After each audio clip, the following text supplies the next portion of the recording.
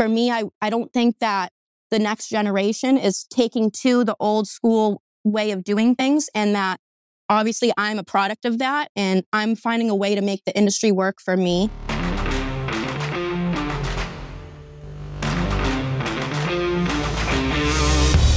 Welcome back, everybody, to the ConExpo ConAg podcast that I am super happy to announce that is now brought to you by our good friends over at Komatsu. Not only are they the sponsor of our podcast, but they will be at the show with some pretty amazing stuff that I know you will not want to miss. But today, I have a guest that I've been following online for a few years now, and we share the exact same love for wastewater treatment and yellow machinery. Alexandra Smith, or as most of you know her as, Al the Little Operator. Al, thanks for being here. Well, thank you for having me, Taylor. I'm so excited to be here. Well, I'm glad to have you on. And for people that don't know, I first found you on Instagram. Actually, I think it was from hashtagging. I think it was like septics or something like that. And I remember going like, holy crap, like there's a woman out there that actually shares the exact same love for wastewater treatment, such as myself, which is, I mean, first of all, finding a woman in the construction industry is like, wow, awesome. And then finding it even more down niche into the what we do as far as septics, which I want to get into, was super cool. So yeah, that was one of the reasons why I first found you out. I honestly didn't know that. That's actually too funny. It's something so simple that I don't really think about often, like using the hashtags, like you said, the hashtag septic system. Like it's something silly, like you don't think about that you put. And I mean, look, like we managed to find each other online and, end up talking on a platform like this about what we do. So it's incredible how that works. So share with us a little bit about, I mean, I don't want to skip over all the other stuff, like I want to know, because I'm genuinely curious too. Then that's why I love having people on the podcast, because I get to find out more, because we've never gotten to chat before. Basically, like, who are you and what do you do? I mean, I'm Al the Little Operator. I run equipment and install septic systems, and I'm learning to design them next, which is kind of my next step. I'm self-employed right now. I was working for the family business full time, but I'm kind of ready to take on more on my own. So I kind of work for a couple contractors in the area who, don't specialize in septic systems. They'll do the site work and I'll come in and I'll put the field in and do all the connections and things like that. So that's how I'm kind of getting my foot in the door, because, this industry, working in septic systems in particular, it's a lot of word of mouth recommendation. So I don't want to step on any toes. And at the same time, I want to learn as much as I can from everyone who's been doing this for such a long time. So this is kind of the best way I've found to go about it for me. So right now, yeah, that's what I'm doing. I still work for the family business. I do septic systems with them and, residential house lots. But I'm really pushing like myself in terms of focusing on getting my name out there for people who need septic systems, for companies that can't find help. Whether it's too expensive to keep them full time and keep them busy, or they're just a one-man crew and, they just needed help for one day. That's actually really interesting. So you're New Hampshire, correct? Yes. So here in Ontario, if we want to design, it's a course. I forget how many hours of a course that you have to take and you have to pass. And then obviously you can do them. Whether or not you're good at them is another thing. So what's the process like there in order to be able to be a designer? For New Hampshire, you have to take just like a basic test. I don't want to say it's a basic test, but it's everyone has a requirement, a certification or whatever. For my septic installer's license, I had to go in and take a test, which was easier, shorter, and obviously like different material. But the septic designer's course, there is no course, actually. They used to have a course in the state. They don't do that anymore. But now, yeah, the test is like 6 hours long. You have to design 4 septic systems for like the first half of the test. And then it's all like short answer stuff. And, it sounds like, oh, it's pretty straightforward. But as someone who, I don't have a background in CAD drafting, it's a whole new like field for me to learn. And it's a hard test. I've taken it twice now and I've failed. And I'm not someone who goes and tries something and I don't try my best. I mean, I've been working and doing this for 2 years in the field.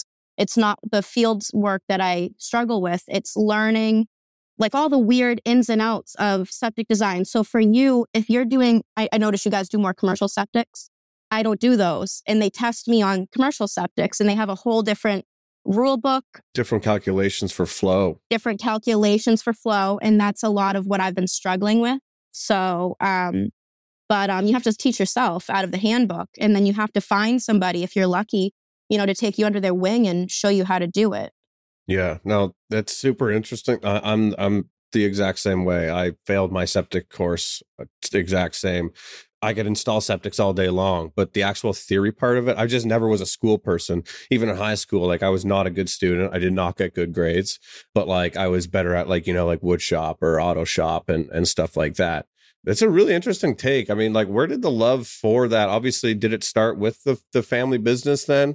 Donald Herbert Septic and Site? Like, did it start with that? And then you're like, what is it about wastewater? I mean, it's really interesting for me. I mean, like, because you don't find too many people that are interested in it as much as me or you are.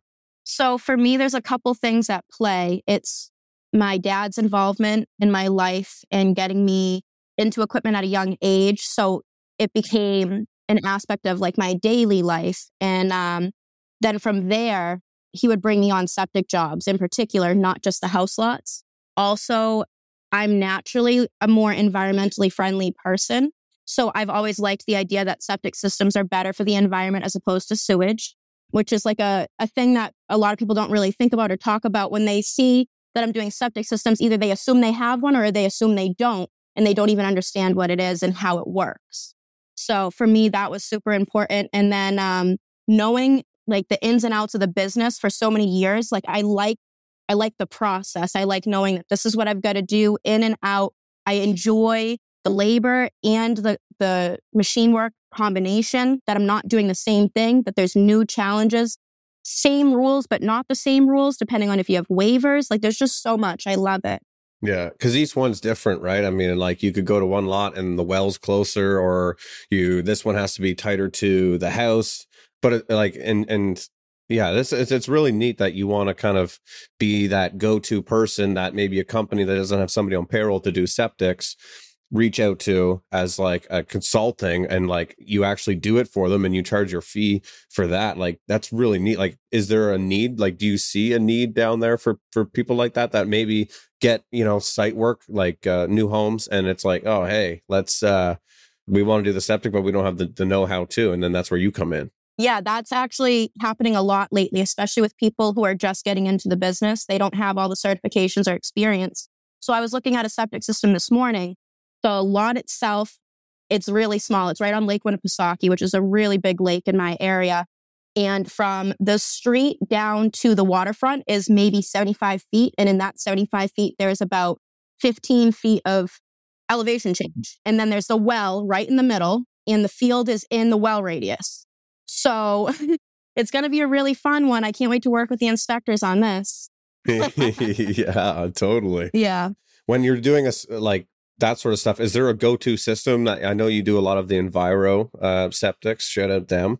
But is that like your go-to, your favorite? Or like, because here generally, like an example that you're saying, when you're on a lake property, there's a lot of the times where the engineers will actually tell you, or the conservation authority will be like, you have to put this type of system here or this type of system here. Then you get into really expensive treatment use and stuff, which is, again, that's what we like doing as well, right? Because it's big high ticket items and they're not easy. That's what I like about them. So is there kind of like a go-to for you, or is it kind of the same process down there? So based on preference, I prefer to install a stone and pipe system. Good answer. Yes, the process. And I know the longevity, but Enviros are really up and coming in our area. They don't like the Elgins anymore. Which is so weird. I know, it's funny because I think they're actually made in Connecticut, which is the state below where I live. I live in Massachusetts, work in New Hampshire. But also to your point on if they prefer certain types of systems going in, New Hampshire does like the Enviros. They like anything that's going to clean the effluent. And then Massachusetts is very particular. So I don't work in Mass for that reason. Mass, it's not a state license. It's a town by town license. You have to know the Mass laws of septics, and you have to know the town's specific laws on septics. You have to go take their test, pay that fee for each town you want to work in, which is why I just stick with New Hampshire. It's all licensed for the entire state. The laws are pretty much the same, except for certain towns, you have certain requirements. We don't require bed bottom inspections in every single septic. I don't know if that's a thing for you guys up there. Yeah, we always have to get underside inspection, sub-base. I believe in it. I believe that you should, but it's not required for every town. Wow. Yeah. So we have 3. So I think maybe over a conversation on Instagram one time, I was telling you this, like, because I'm always curious about inspections, because for us, that's what can hold us up in a lot of time. And it's just lining up those is what makes you more productive. But we have a sub base once everything's installed, and then once it's topsoiled and finished, and you cannot get completion until it's topsoiled and you get a final. So what are the inspections like where you are? Yeah. So we have one inspection. That's pretty much it.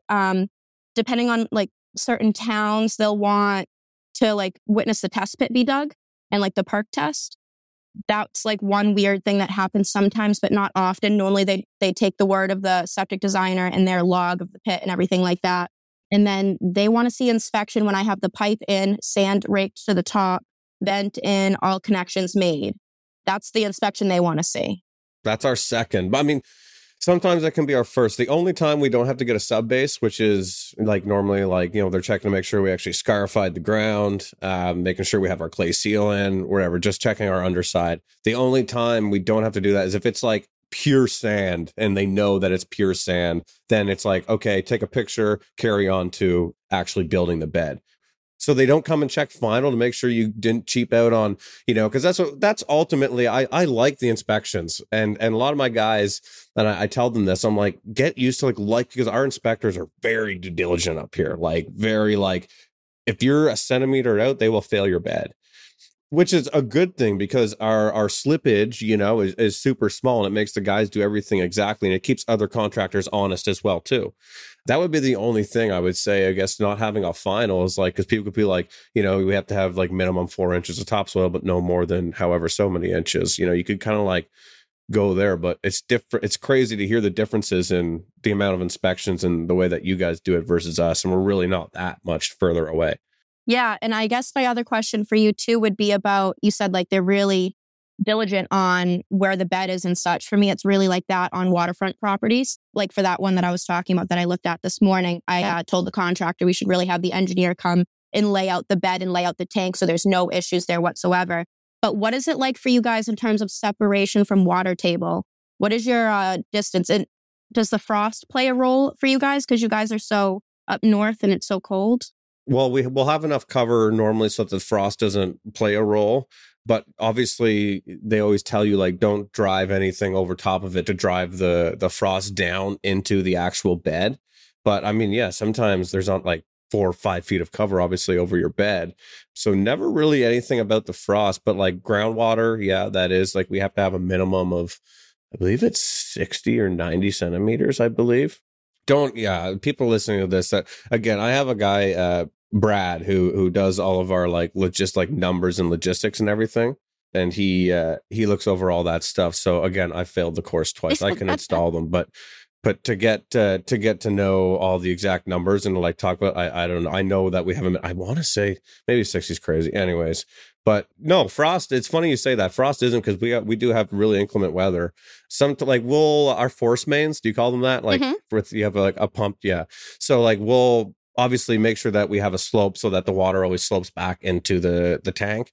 But sometimes they'll make us insulate that with 2-inch SM just over top of it.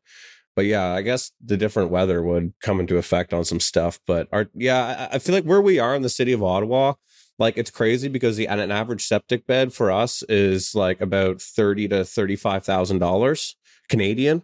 And then if you go one town over to this other place called Renfrew, which is more like in the more rural, you could get away with $15,000 all day long. So like our materials, our permitting, our inspections are so much in the city of Ottawa, which is, I like it because they're high ticket. But as the end consumer, as like a client, like when I need a septic in my house, it's like, holy crap. Like a lot of the times in our industry, the homeowners will come out and they'll be like, I'm giving you guys $40,000 and you're just covering it up. Like that's the hardest part for them, where if they pay a landscaper $40,000, they're probably going to have a nice little interlock patio to look at or something to enjoy, where we're just burying $40,000 worth of work and they're left with a hump with topsoil. So it's kind of like, oh, what the heck? Do you ever run into that when people are like, oh my God, this is so difficult to wrap my head around. Yeah, no, pretty much every day. I had a homeowner tell me the other day, he goes, did I really just spend $5,000 on sand? I'm like, yeah, kid, you had to. It's not a choice. And then he's looking at his backyard and he's like, I really didn't want to have this much of a yard to mow. And I'm like, I can't help you here. You have a 3-bedroom house and you want to put another additional bedroom on it. So I got to upsize the field. I mean, things that people don't think about. And I mean, in terms of pricing, I have the same issue, but it's kind of state to state. So when I did do some work in Massachusetts, the price of a septic is double the price.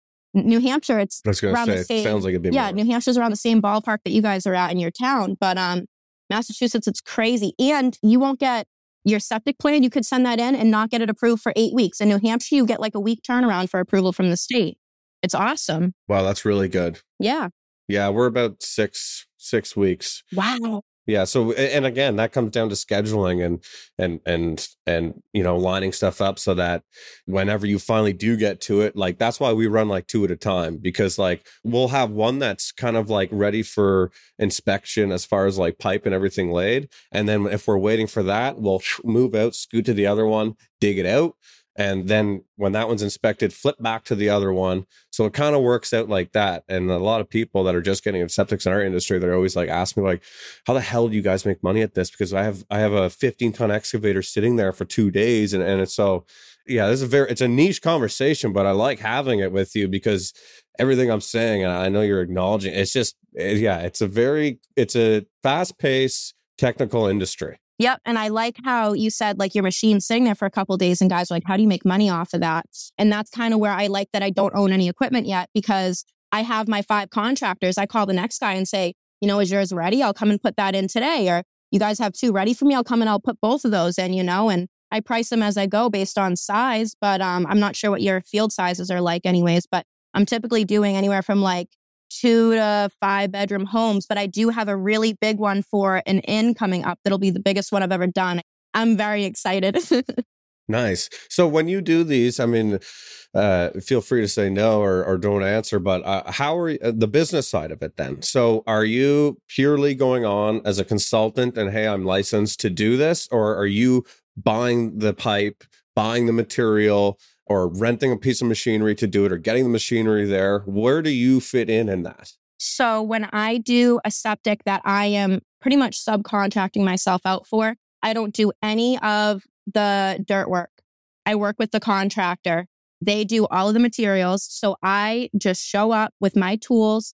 I throw their pipe in and connect that all the right way. And I read the plans and I lay out all the pipe, and they'll offer for me to run their equipment if I want to backfill their field, or they'll typically be there and they'll backfill it themselves and I just rake it clean.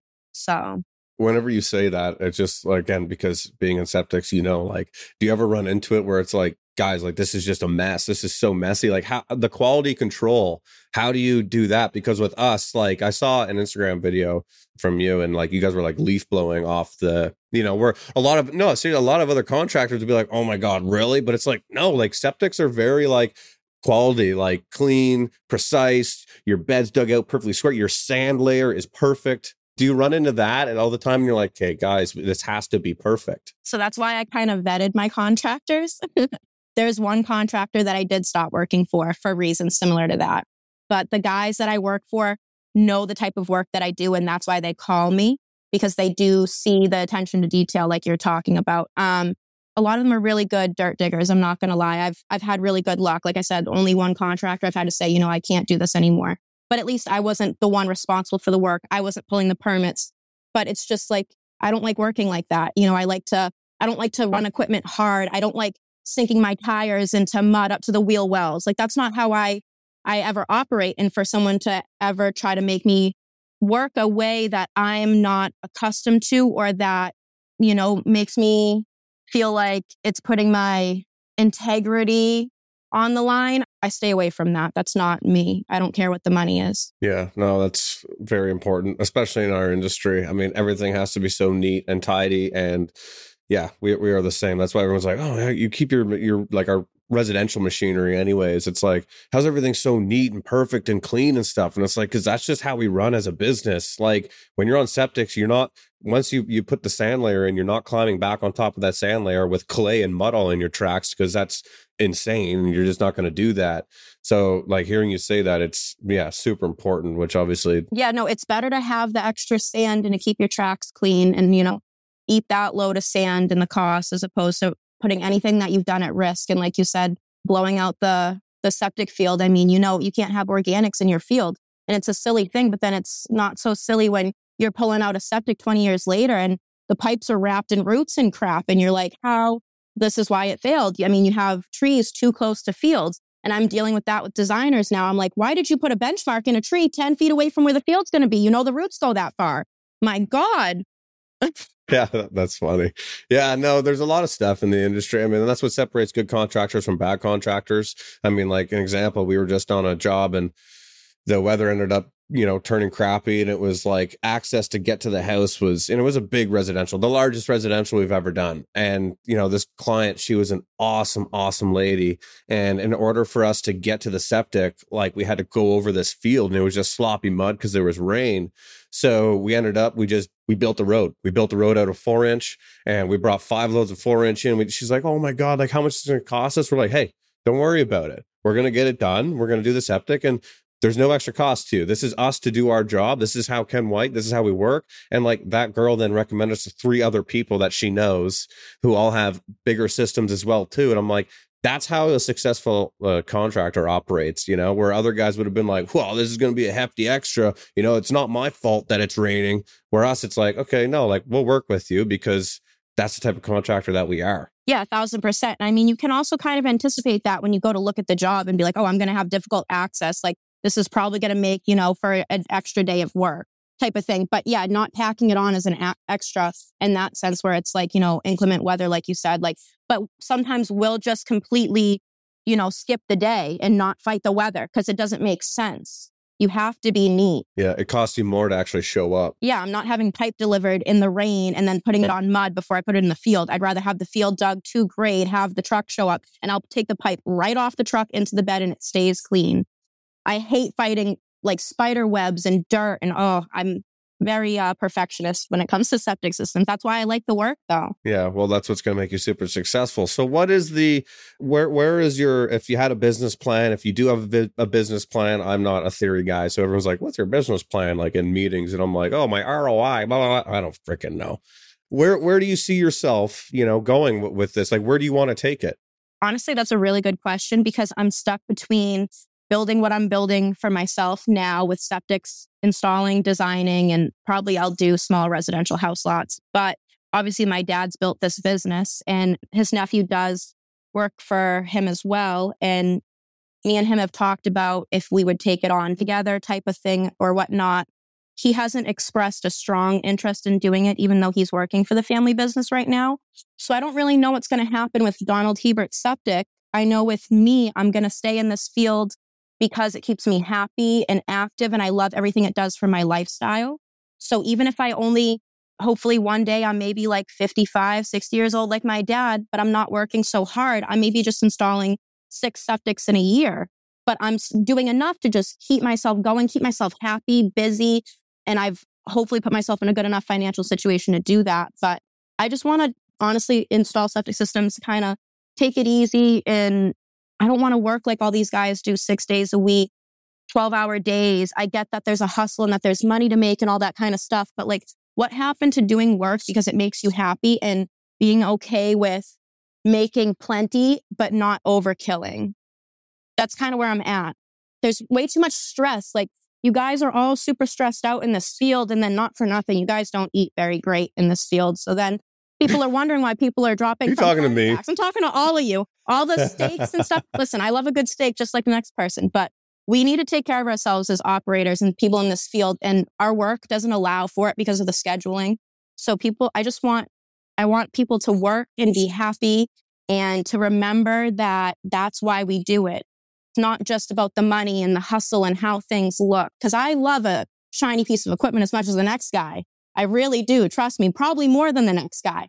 You've never seen me around equipment. Oh my God. But point being, like, I kind of use social media to try to get people to focus back in on what's important and what makes it fun and what brings people to it in the first place, you know? That's super smart. It sounds like you kind of know exactly what you want out of life, even. That's kind of inspiring to hear that, to be honest with you. And you're even making me question everything.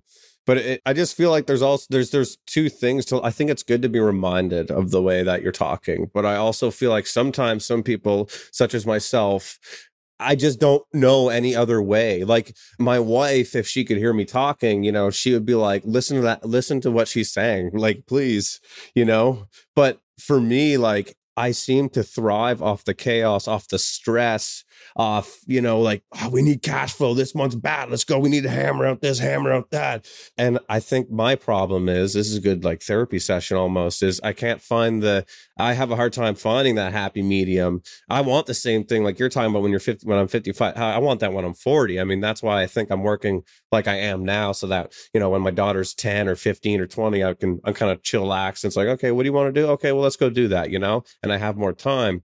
But I feel like there's different ways also. I think different personalities for different ways. But what you're saying is super refreshing to hear. And it sounds like you kind of know exactly what you want out of it. Well, I mean, and I would just like to put it in perspective for you as someone who grew up with a dad in the field, the daughter at the dinner table watching her dad get up to answer the phone calls all the time because he's so committed to providing what he can for his daughter. That's great. And I admire my dad, but I wish he had been more present for certain things. And I would love to see him a little less stressed out, even though, like you said, he thrives on the chaos. It's all he knows. It's his everyday life, but also I'm looking at it as, okay, I want to work hard. I take pride in what I do. I have integrity. I've done all these things, but like also like work-life balance and making me happy. And also I'm a woman in the field. So like, I kind of just have like this different perspective of like, I watched my dad. I watched how it impacted his relationship with my mother, with me, and then also how it impacts work. Because now I'm going to work with him and watching how he views the whole world of this industry, like how it runs, like how you have to be there at a certain time because your trucks are showing up and you have an inspector coming that day and you need this done by this day so you can get paid by this date. I completely get the whole thing. It's just, for me, I don't think that the next generation is taking to the old school way of doing things, and that obviously I'm a product of that, and I'm finding a way to make the industry work for me. And for me, it's pricing things out the right way, that I'm not going to kill myself, that I'm not, like kill my body because my body's already aching. Not overprice it for like my customers, make sure that they're getting what they're paying for and stuff, but making sure I'm happy in my day-to-day life where I don't feel like I'm just working to no end. Yeah, no, everything you're saying, like, I'm just in awe. Yeah, you're super smart. Yeah, I mean, you're making me question whenever you're talking about your dad being at the dinner table and answering the phone. I mean, like, I say this all the time to my wife, and I know this podcast is about you, but I like chiming in on my own because you're making me think. But like, there's a lot of times, like I always say to my wife, like, I'm not a good father. And I think that I'm very self-aware in that sense, but the only reason I do what I do is for my family. Like, I know my daughter is going to be fully set up, and any future kin or family members or whatever are going to be good. And everything will be set up perfectly. But maybe that's just a coping mechanism I'm using to actually just keep doing what I'm doing, because I am the same, like your dad, like I'm in here when they're eating dinner, or, like all last week I was at business meetings or events all at night, trying to just improve and keep chasing the almighty kind of dollar. I love it. I love what I do, but I think you're right. There is more value in kind of being more present, because like it does take a toll on your body. A year ago today was the first day I actually had afibrillation, and that was caused due to stress. And yeah, you're just really making me think here, which is really really important. I know we probably didn't intend for it to go down this route, but for me, this is why I do what I do, though. Like, I like the freedom I have over what I do and who I work for and what I'm associated with, and that's all important to me, and setting myself up for a better future. I'm still young. I don't have kids yet, and I want to be able to work and have kids. And as a woman in this field, I can't be pregnant in equipment. So I'm lucky where it's like I've learned septic designing. So like that's going to be a way that I'll cope with that when that part of my life happens. And maybe, you know, I'll be lucky and Cat will be a little further along with Cat Command technology. Maybe I could work from outside the cab, you know, but yeah, we'll see what happens. I'm just trying to make sure that I'm set up where I could do better than my dad. You know, he did great and I admire him and I completely see all the sacrifices that he had to make now that especially I'm in the industry. You don't really appreciate or understand it until you're in the industry. But I just want to make it better. Yeah, and I think you are. We are less than 100 days from the 2023 show. That's right. We are coming up on the largest construction family reunion in North America. ConExpo ConAg is going to be here before we know it. If you have not registered yet, there's still time to secure your tickets. Visit conexpoconag.com and use the promo code podcast20 to get 20% off. That's right, 20% off with promo code podcast20. If you already have your tickets to the show, join us in the countdown to the show and comment below to let us know you're going to be there and what you're most excited to see. You touched on being a woman in the industry, and I just had a fun fact here that only in the US, 10.9, which you probably already know this, 10.9% of construction workers are female and like 90% are male. Maybe I have that wrong. Maybe you could correct me, but that's what I read on the old Google. And for me, I actually, when I wrote this down, I had it in my head because I know some women in the industry in my area that when you talk about like women in construction and they're like, I don't want to highlight it. I don't want to talk, like, I'm just doing my job. And then some women are like, no, like I want to be an advocate for it and I want to talk about it and I want to show why it's good or the pros and the cons and like draw more women into the industry. So are you an advocate for, I want to speak about women in construction and why I'm here doing it? Yes, definitely. So that was also a lot of the reason why I started my social media page was because I didn't see anybody else like me doing what I was doing. And, you know, I wanted to connect with other women that were, hoping that there was other women out there that were. But more on that. Yeah, so I wanted to connect with other women in the industry. I want other women to see that it doesn't matter how small you may be, any human actually, how small you may be, because I've probably heard this every week my entire career that I'm not built for this, physically not built for this, being 5 feet tall and being, you know, a smaller woman. And I mean, I get it. I'm not trying to say that I'm going to out-labor that big jack dude on the other side of the site. I'm not saying that, but I'm saying that I can do the job efficiently, effectively, and get it done. And that no one else should shy away from the work, especially if it brings you joy. And like I said, the benefits, like, I mean, I don't have to go to the gym. That's really nice. I can just go to work and the labor work keeps me fit and healthy and like, it keeps my brain going. Like I'm someone who needs to, have something to focus on. Like you said, you're very go, go, go. So for me, being in equipment is that go, go, go. It's thinking, okay, what's around me? What's behind me? How deep do I got to dig down? Where's my next move? How do I work in and out of the site? That is the type of thinking that I really enjoy. And I think that there's a lot of people who think the same way and they haven't found something stimulating enough for them to do or the right fit for them. And I think that we have this idea of who we're supposed to be and that instead of being afraid to try new things because they might not seem like to other people, you know, the ideal thing that you're supposed to do, you know, that we should try to do them. I mean, I went to college to be a politician. My mother worked for the federal government and she was very big in politics. And my father is in the construction industry and they're polar opposites. I mean, their whole lives are polar opposites. So for me, I've kind of been in the middle, back and forth, you know, my whole life. And, I found that this was the fit for me. Yeah, I totally agree. I think that I'm with you on that. I think that it is good for the women in construction to actually speak about it rather than take the approach of like, well, I'm not out to prove anything. I don't care, you know, but it's like, well, maybe you could say that if it was 90% women and 10% male, you know what I mean? Like we have to bring women in the industry. And I don't even think it's like trying to like convert women. Again, this is a guy talking about it, obviously, but I think of it, how I relate it is my daughter. I have a daughter and, you know, I always, you know, when she comes into the shop with the guys, I'm like, here's your future boss, boys, you know? And, I think it's good because I want her to have positive influences and be able to go to Al the Little Operator on Instagram and be like, man, like this woman is so sick. Like, she's in construction, she's happy. Look at her. And this is amazing. And it's a positive influence in the industry. So I really stick behind what you're doing, because you're not going about it in the phase of like, I'm better than everybody else and I can outbeat this and I can outbeat that. You're just like, hey, I can do it.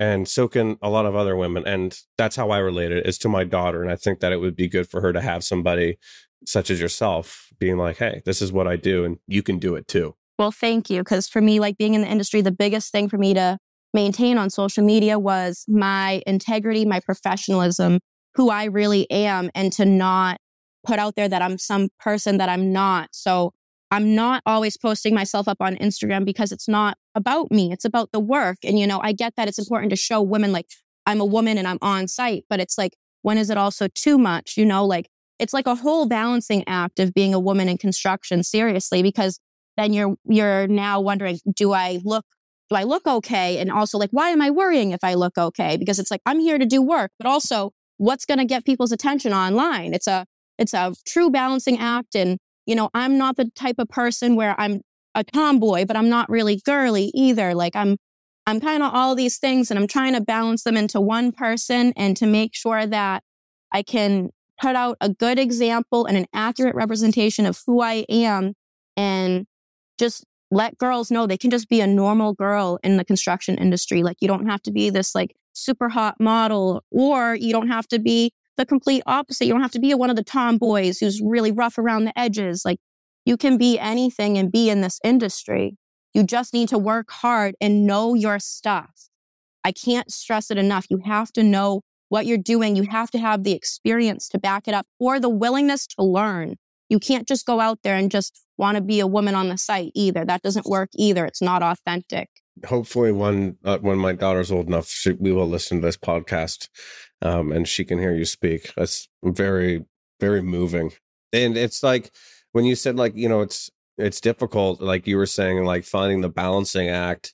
I feel like it's almost like, because you guys are kind of put on a pedestal as well too, because unlike, if this was a different industry, this is the blue collar industry. And I'm sure you know exactly what I mean by that. The guys are a little more rough and tough. Site talk. You've heard site talk the way it is, which it needs to change, obviously. And I feel like because of that, you're put on a pedestal, like, oh, what's this girl doing? Why does she think that she should show this and show that?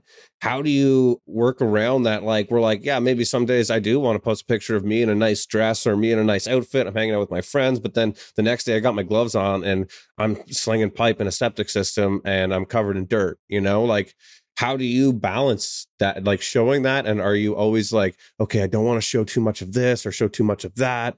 Like, and like you said, showing the work. How do you balance that, I guess? Because I feel like you're put on like a pedestal almost, when it's like not fair, but it's the truth. Yeah, I mean, there's only so many women who are in trades and on social media. So there is definitely more attention. And for me, I've tried to keep it professional on my page. That's my professional page, but I've checked in with my followers over the years. Hey, do you guys want me to separate my personal life from my professional life? And they're like, no, we like seeing little bits and pieces of it, things like that. So I do like it, and my followers like it. And lucky for me, I've managed to meet a lot of my followers, whether they're real life friends or through the industry or whatnot. So they've sat down and had conversations with me like me and you are doing now. And once they hear me talk and realize that, like you said, site talk, like I could be like one of the guys, like it's just like talking to one of the guys on site. They end up recognizing, that this is who I am, and they feel more comfortable with me. There's not a lot of, me outside of work per se. There is on my story to keep people posted, but I'm not doing it on my grids, my page to, I don't need any validation from that. Like, yes, I cleaned up nice one day. That's great. Awesome. But it's about the work. Yep. And that's really what I care about. It's about the work. It's hard to even get a picture of me and a piece of equipment on site because I'm the one taking the pictures. I think that that's really important. And I think that a woman in the industry should be allowed. I mean, if she is in the industry and she majority wanted to post, lifestyle pictures or lifestyle stuff, she should be able to do that too, 100%. But it's like what you're saying is, it's important to not just show that, because then, like you said, those those might get scrutinized more because it's easier for the blue collar dudes to be like, well, all you're doing is taking pictures. Like, where you're like, hey, look at me doing this work. Like, you could probably install a septic 10 times better than I could, and it's like, that's, I think, where like the proof is in the pudding kind of thing, where you're like, look at me doing this rather than just like talking about it or showing a picture of me doing something. You know what I mean? Yes. Yeah. That's why I've tried to change my content, but I've been trying to branch out my content more. So trying to put the phone down and get video of me installing the field and things like that, just to show like I am the one doing the work also. But again, it's typically me alone on a site or me and my dad on a site.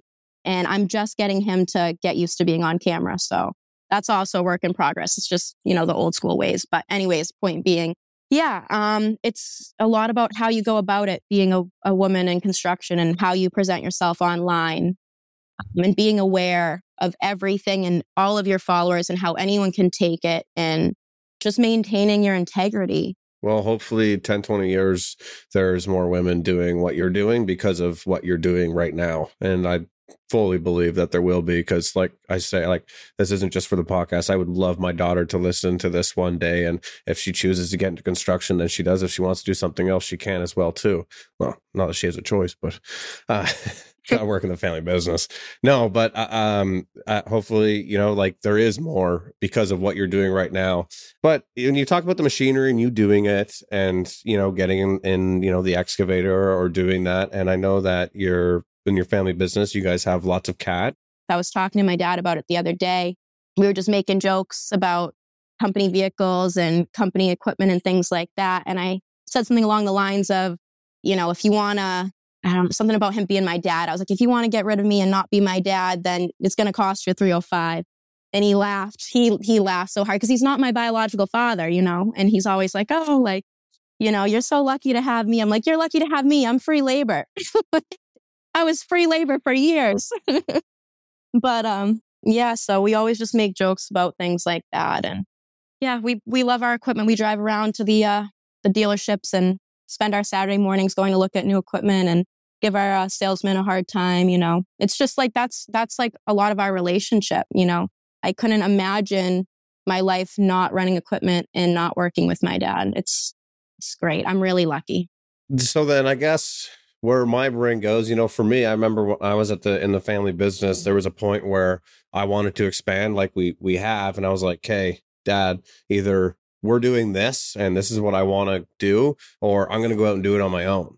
And he kind of was like, all right, let's see what you can do in the next kind of 6 months with everything here. And we ended up in like social media. I started doing that and it kind of snowballed into more work, which snowballed into getting more people and more machinery. And it kind of went from there. Right. So how come you don't build the family business and do that and that route, I guess? It kind of goes down to like how I kind of want to live my life. I don't want all those problems, the headache of the employees, and neither does my father, which is why we've kept it small. I'm sure we could expand if you want to, but then you end up, someone's in a piece of equipment, something gets banged up and you don't know who did it, and it seems like more problems happen with the bigger you get. So we don't like that. We like to keep it small and easy. Another contractor I do a lot of my work for, because like it's typically I'll do a lot of stuff with Donald Hebert Septic. And then the other one is LaPierre Septic. And he's a one-man show, but his father's in the septic pumping industry and outhouses and things like that. So he taught himself how to install septics, but he got it in the field like from his father. But I work with him a lot one-on-one, and he does total opposite. He does stone and pipes. My dad does enviros. Like they're the same, but they're different. So I learn a lot from the both of them, but he's set up how I want to be set up. He's got 2 excavators, a loader. He does his own trucking, which I won't even do that. And he just does a septic every week or two, and he keeps going 9 months of the year and goes to Florida for the winter. And that's how I want to be set up, more relaxed, Yeah, I agree. There's something to be said about that. That is nice. I mean, I haven't been on vacation in a long time, and I know that like going forward, that is, well, now with like kids and stuff like that too, it's super important. So it makes total sense. You kind of were like, hey, this is what I want to do, and I know what I want to do, and we're going to kind of dive down and do this. So I really respect that. As far as ConExpo, to change it a speed, I know that you're going this year, right? I am. I'll actually be speaking.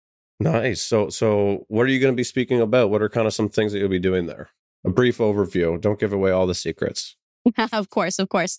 So a little bit like of my backstory, my dad had always told me growing up that there was this event called ConExpo, and that, he wanted to take me one day. And finally, after being in, the industry, I heard about it online. And I was like, oh, like, it's that ConExpo you were talking about. We should go. And my dad doesn't like to fly. So he wasn't about it. So I flew out, and that was, 2020? So that was my first visit out there. And I remember sitting at the Tech Talk, looking up at the stage, seeing Aaron Witt, Jimmy Starbuck, Missy Sherber, and going, I'm going to be up there one day. And now I can't believe I'm going to be up there. Like, it's like a full circle moment for me that I really didn't think would happen this quickly. So, yeah. Yeah, that's really impressive. I mean, to be able to sit there and be like, and then in the short span of 3 years, now actually be like, I'm going and doing this. I mean, your friends and family must be super proud. Yeah. I mean, my dad's never going to give me the credit for social media, Same. From the day I started, it's a waste of time if it's not making you money, right? Yeah. Yep. Well, look at me now, Dad. I'm talking to Taylor on the ConExpo podcast. And it's funny because I told my dad I was doing this interview with you, and he was like, oh, I've watched him on YouTube. He's like, he's kind of like the reckless one of the industry. And I was like, yeah, that's why I'm going to get along with him. He's very much so like me. We like to kick it up and change things up a bit. So. Yeah, I mean, you got to stir the pot. I mean, I don't know. I feel like everyone can get so stuck in, I don't know. It's fun to show yourself and be authentic. Yes. And like, I'm not a person who takes life too seriously ever. And that's why I think some people are like we're just renovating our office, and everyone who walks through, it's like, so where's yours? And I'm like, I don't have an office in here. Like right now I'm at my house, and like, I'm not an office guy. Like I'm in a fortunate enough position where I was able to hire out, like project manager and an estimator. But my role is totally like the business development and like Instagram and social media, and just like showing the business, being the face. And yeah, like I like that he said that's nice. Like the reckless one. I like that. That suits me perfectly. I think so too. Yeah. So what I wanted to talk a little bit about the Crew collab. Is that something you're still a part of? Is that something that's still ongoing? Yes. So Crew is actually going to be a partner, I believe. Is that how? I don't know if that's the correct terminology. But we're going to have a booth up at ConExpo, which is super exciting. Yeah, because we started that out of us all pretty much meeting after ConExpo. From being online, it was originally, a women in construction movement. And then we expanded from there to men and more than just, equipment world. Now we're welding and plumbing and electricians. And, we're really just trying to get the rest of the world as excited about blue collar as we are, especially with how much help, we're going to need in the coming years. And also how much we all enjoy it. I mean, look at us all getting together and having a great time all the time. I mean, it's a really awesome industry to be a part of.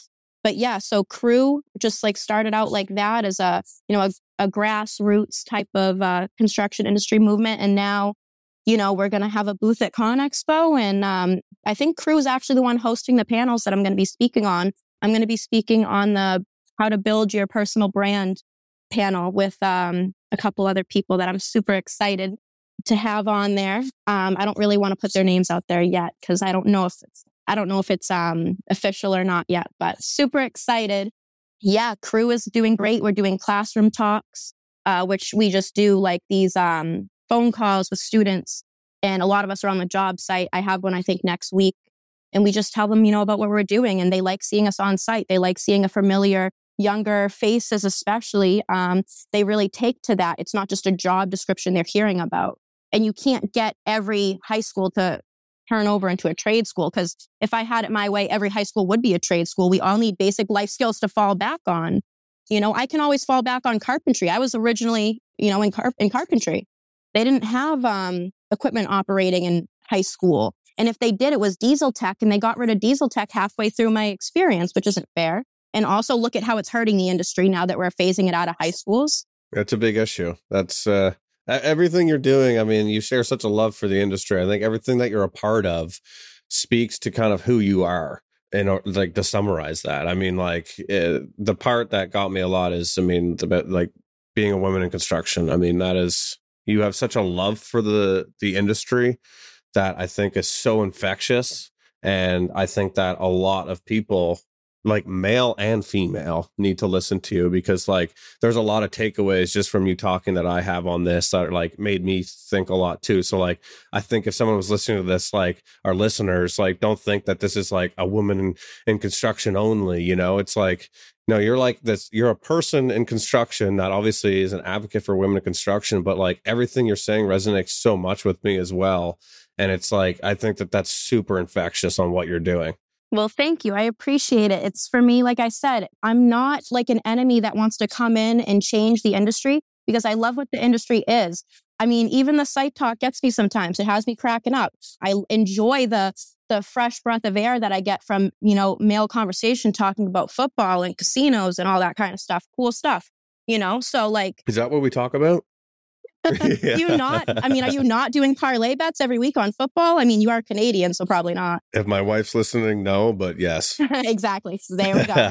So, you know, point being, I have some interests that aren't typically female interests. So I do get along with males better in that aspect. But the point being is like, I love this industry and I love what it is. And I want to see the guys that have been in it and have, you know, struggled and like come out on top and built all this for them, like for themselves, like, bravo, congratulations. Like it's amazing, but also can we make it a little bit easier for the next guys, please? Because like, you guys didn't deserve to go through all that. You guys deserve to get paid more. You guys don't deserve the bad knees and the bad ankles and the bad backs from no air ride seats and sitting on ridiculous slopes all day. You know, that stuff kills me. So can we just make it easier for everybody, you know?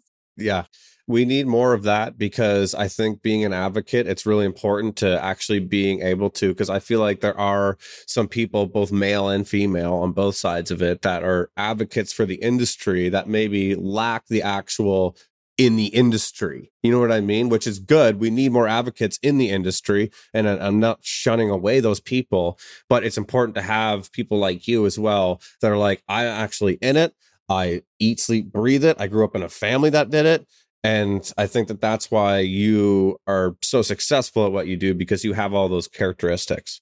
Well, thank you. Yeah, no, I just try to, like I said, I just try to take in everything I've observed over the years in the field as someone who is a worker and as the daughter of, you know, a contractor, and just trying to see if there's any give and take we can do on both sides for, you know, personal life and professional life, and trying to make sure that dad's there for graduation, but also that dad can provide, you know? So for me, like a lot of where my passion comes is, you know, from where I grew up in my environment and my dad, you know, I want to make him proud. I want to make his life easier, and men that do what he does, I want their lives to be easier. I want them to be more understood, and I want them to have help and to feel genuinely heard and seen. I mean, and it happens to me in the most random places that I have conversations like I'm having with you, where, you know, we're having a podcast interview right now, and that's great. But like, we actually have an actual connection on what we're talking about in both of our life experiences, because we have similar upbringings. And it happens to me when I go out in public all the time. I manage to pick out any equipment operator in a room and end up striking up a conversation with them. And the wife always comes over to me, he needs to be home more. And I'm like, sweetheart, you're 100% right. He does.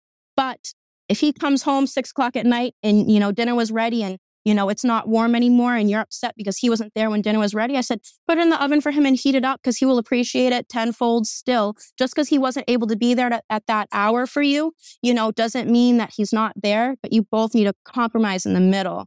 I get the struggle on both ends. I really do.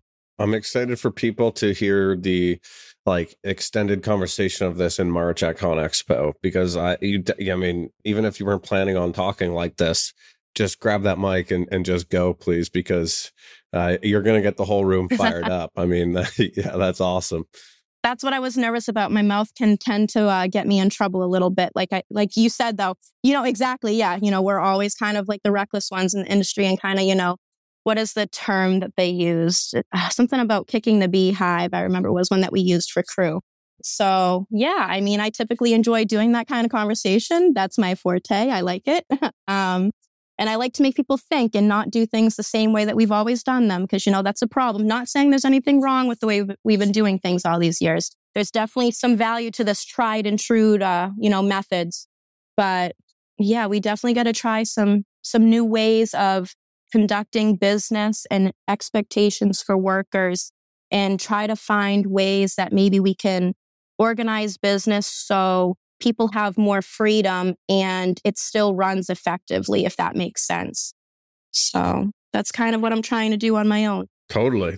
If there's, where can people come and reach you? Like Instagram at Al the Little Operator? It's Instagram at The Little Operator. And I'm on LinkedIn as well. And LinkedIn, what's the name on LinkedIn? Alexandra Smith. It's just my regular name. Perfect. And I actually, yeah, you have a link tree on your Instagram that people can go to and find a bunch of other stuff that you've done as well too. I saw some micro episode there too. And oh yeah, that was great. The micro episode, the Earth Movers Media podcast episode. You got a lot going on. Some good stuff. So just stay tuned, I guess. You guys can check it all out. Global Operator Challenge stuff. Check that out. Nice. Well, we can continue it all in March. I really appreciate you coming on. This conversation was one of my favorite by far. So thank you for coming on, Al. Well, thank you for having me. Thank you, everybody, for listening to the ConExpo ConAg podcast that is brought to you by our good friends over at Komatsu. We'll catch you on the next one. We are less than 100 days from the 2023 show. That's right. We are coming up on the largest construction family reunion in North America. ConExpo ConAg is going to be here before we know it. If you have not registered yet, there's still time to secure your tickets. Visit conexpoconag.com and use the promo code podcast20 to get 20% off. That's right, 20% off with promo code podcast20. If you already have your tickets to the show, join us in the countdown to the show and comment below to let us know you're going to be there and what you're most excited to see.